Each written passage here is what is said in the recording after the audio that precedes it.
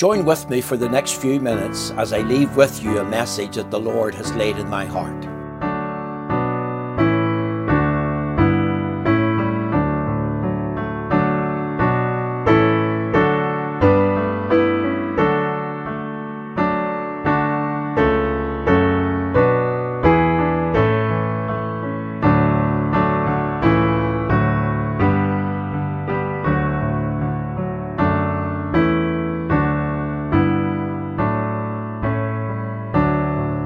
Today I want to talk to you about how to become a Christian, or how to be saved.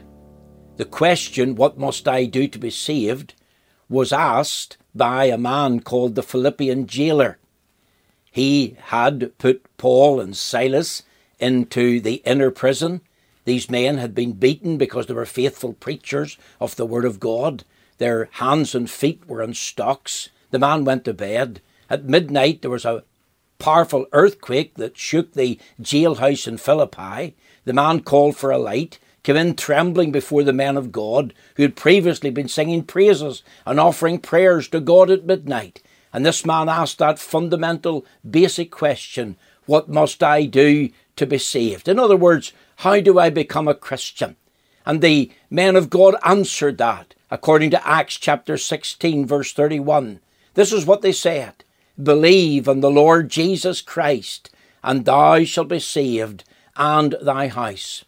And that's what I want to share with you. Some thoughts on how to become a Christian, or how to be saved. I'm asked this question all the time, and I want to just share something that's basic and fundamental to you at this hour. Think of this. The first step to becoming a Christian is something to admit. What do you admit? You admit that you're a guilty, hell-deserving sinner. Not that you're a good person, or a religious person, or you belong to a certain church, or that you're honest and upright. The Bible teaches us in the book of Acts, in Acts 18, the Lord Jesus told a parable of the two men that went up to the temple to pray. One was a Pharisee, the other was a publican. And this was the publican in the temple. He didn't lift up his eyes toward the heavenly mercy seat. He bowed his head, he smote upon his breast, and he called out, God be merciful to me, the sinner. So if you want to be saved, if you want to be a Christian, here's the first step. There's something to admit, something to acknowledge. And what is it? That you're a guilty, vile, hell-deserving sinner. Now you may say to me, but that's very strong language, Mr. McLaughlin. That hurts my pride. That upsets me. I'm enraged at that. How dare you? Could I point out to you, if you're thinking that, the Bible says, for all have sinned and come short of the glory of God. See, it's the Bible that teaches us, first of all, what sin is. It's God who has defined sin. The Bible teaches us that sin is the transgression of the law. And our catechism conforms to that. Sin is any want of conformity unto, or transgression of the law of God. Do you know that sin is the transgression of the law? Taking in the 10 commandments, as we sin against those commandments in thought, in word and deed. Are you aware that the Bible teaches that all unrighteousness is sin? 1 John 5 and 17. Do you know that whatsoever is not of faith is of sin? Romans chapter 14 verse 23. Do you know that the Bible says in James 4 verse 17, to him that knoweth to do good and doeth it not, to him it is sin. And when you collate this information and put it together, you discover that sin is disobedience to God. It's acting in a rebellious manner to God. It's a transgression of God's holy law. That's what sin is. It's not that we have made a few mistakes and done a few bad things, or it's not that we are led in a certain direction to make a choice that's wrong. No, the Bible teaches, for all have sinned and come short of the glory of God. And then the Bible teaches in Romans chapter 6 verse 23 that the wages of sin is death, and the gift of God is eternal life through Jesus Christ our Lord. And the first step to becoming a Christian is to agree what God says about us, that we're born sinners, that we live our lives as sinners, and we're in danger of dying in sin. And Jesus said, if you die in your sins, where I am, there you cannot be. So the first step to becoming a Christian is that you admit something. And you have to admit before God that you have sinned, that you've rebelled against him, and you've actually broken his law in thought and in word and deed. And when did all sin? Well, the Bible teaches we sinned in Adam. Wherefore as by one man sin entered into the world, and death by sin, and death passed upon all men, for that all have sinned. And it's a fact that we sinned in Adam. And we inherited in Adam the guilt of his first transgression. And on that very ground alone, God could bring us into his holy presence. And the law of God would condemn us. And God could banish us to an eternal hell. But that's not the only problem. The problem is we have an additional guilt because we have broken God's law. And we have heaped mountains of that guilt. Every sin brings its own guilt. And not only have we got the guilt of a bad record, but we also have the problem of a polluted heart. That is, we, in Adam, because of Adam's fall and us in him, we inherited a bias towards sin. We are born in sin, as the psalmist said, and shapen in iniquity. The scriptures teaches us in Psalm 58 verse 3, the wicked go astray as soon as they be born. We're all born sinners, every one of us, from the queen on the throne to the pauper on the street, the so-called bishops and cardinals and priests of Roman Catholicism, along with every so-called Protestant minister, regardless of that denomination. We're all in the same boat. We're all sinners, and we need to repent of that sin before God. We need to recognize it. We need to repudiate it. We need to cry out like this publican, God be merciful to me, the sinner. The Lord Jesus said that this man, the man who cried out, God be merciful to me, the sinner, that's the man that went home justified. The second step on how to become a Christian, this is like A, B, C. The second step is this. There's someone to accept. And what did the Apostle Paul and Silas say to the Philippian jailer? Believe on the Lord Jesus Christ and thou shalt be saved. Could I point out to you that there are certain propositions that you have to believe and accept as being true? Propositions that are fundamental to you becoming a Christian, propositions that are true fundamentals according to what is revealed in the scriptures about Bible-believing Christianity. Believe in the fact that Jesus Christ is the only begotten Son of God. Think of John 3:16, for God so loved the world that he gave his only begotten Son, that whosoever believeth in him should not perish. And you believe that the Lord Jesus Christ is who the Bible says he is. He's the only begotten Son of God. He's the eternally only begotten Son of God. And that brings in his essential deity. He is co-equal and co-eternal and coexists with God the Father. That ties in then to the biblical revelation of the doctrine of the Trinity.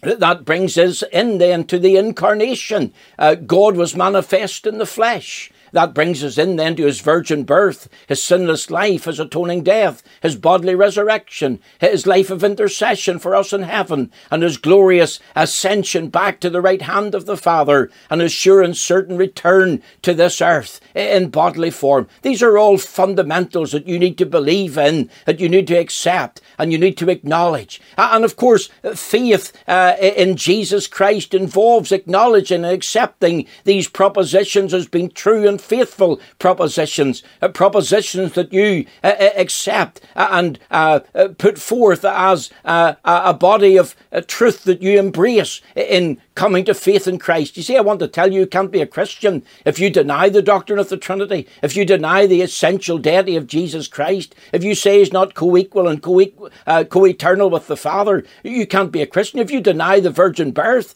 if you deny his incarnation, his sinless life, his atoning death. You cannot be a Christian. But you know, there's more to that word believe in the Lord Jesus Christ than just acknowledging certain propositions to be true. There's an act of faith. And that involves, of course, you putting your weight and trust alone in Jesus Christ for salvation. It's forsaking all, I take him. The word believeth in John 3:16, like the word believe in Acts 16:31, encompasses this fact. It's a matter of trusting in. adhering to and relying on. It's a present continuous tense in John 3:16. And it's, I have believed, and I am believing, and I will keep on believing. You see, it's an act of faith. It's not a decision of the moment. It's a principle of the whole life. And the Bible teaches, of course, that the just shall live by faith. And I ask you not to believe in what the church teaches, not to believe in the church, for it's not the church that saves, it's Christ. Paul said to this man, believe on the Lord Jesus Christ and thou shalt be saved. The word Lord speaks of his deity. Jesus, of course, speaks to his humanity. Christ speaks to his ministry. What did he come to do? He come to offer himself a once and for all, voluntarily sacrifice for sin. The Bible says, but this man, after he'd offered one sacrifice for sins forever, sat down in the right hand of God. It was Peter that said, neither is there salvation in any other, for there's no other name under heaven given among men whereby we must be saved. And I want to ask you, while you might believe certain propositions about Christ and say they're true, and you might go to church and you might read your Bible, and you might even dress up on a Sunday and look so good and speak well about the things of God. I want to ask you, has there been a time and a moment in your life when you knelt down as a sinner and you cried out, God be merciful to me, the sinner? Have you cried out, Lord, save me, I perish, even like Peter? Because this act of faith necessitates, if you believe these propositions, then you will go to Christ and cry unto him, Lord, save me, I perish. I ask you, have you ever done that? Have you ever put your full weight and trust in Christ alone for salvation? And of course, the third step follows on from that. There's not only something to admit. There's not only someone to accept, and that's the Lord Jesus Christ and Christ alone for salvation. But there's also somewhat to announce.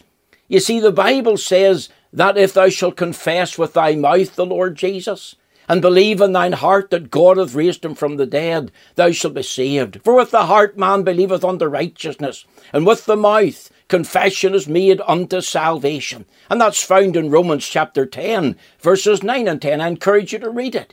And if you're born again of the Spirit of God, then the Spirit of God who now indwells you, because you have been savingly joined to Christ through evangelical faith and evangelical repentance, then you will confess Christ as your Lord and Saviour. You will not only declare that Jesus Christ is Lord, you'll not only declare that Jesus Christ is the Lord alone, you will also declare that Jesus Christ is my Lord. And that's one of my little favourite choruses, singing with the young people. He's my Lord. He's my Lord. He has risen from the dead, and he's my Lord. I ask you, is he your Lord? Have you confessed him before men?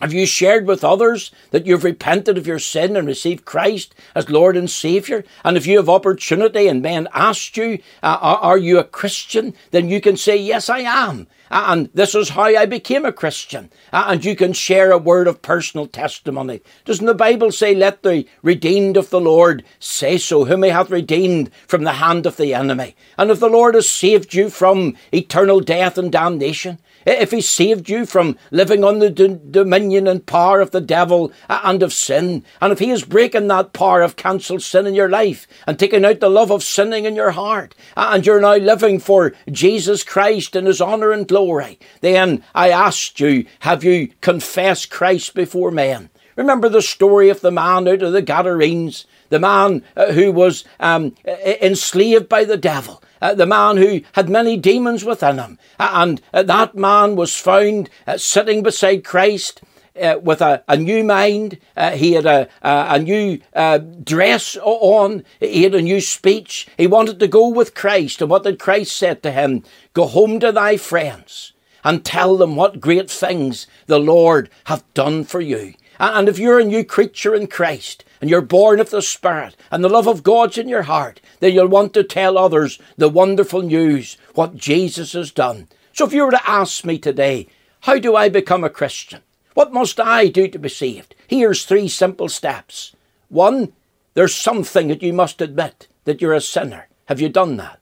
The second thing is, there's someone to accept, and that is Jesus Christ. Salvation's not in the church, it's in Christ alone. It's not being religious. I'm not asking you to be religious or good. I'm asking you, have you received Christ as Lord and Saviour? What you do with Jesus Christ is the most important thing you'll ever decide on in life's journey. And the third thing is, there's somewhat to announce. You announce that you become a Christian, that you've accepted Christ as Lord and Saviour. And that's the fruit and the outworking and the evidence of your faith in Jesus Christ. Not the ground, that confession. It's simply the outworking and the evidence that you're born of God, because the Spirit of God within you prompts you to make that honest confession. Will you witness a good confession before men, that you might have assurance in your heart that you're truly born of God? Thank you again for listening, and I pray the Lord will richly bless you. If we can be of any help, please feel free to contact us. Thank you.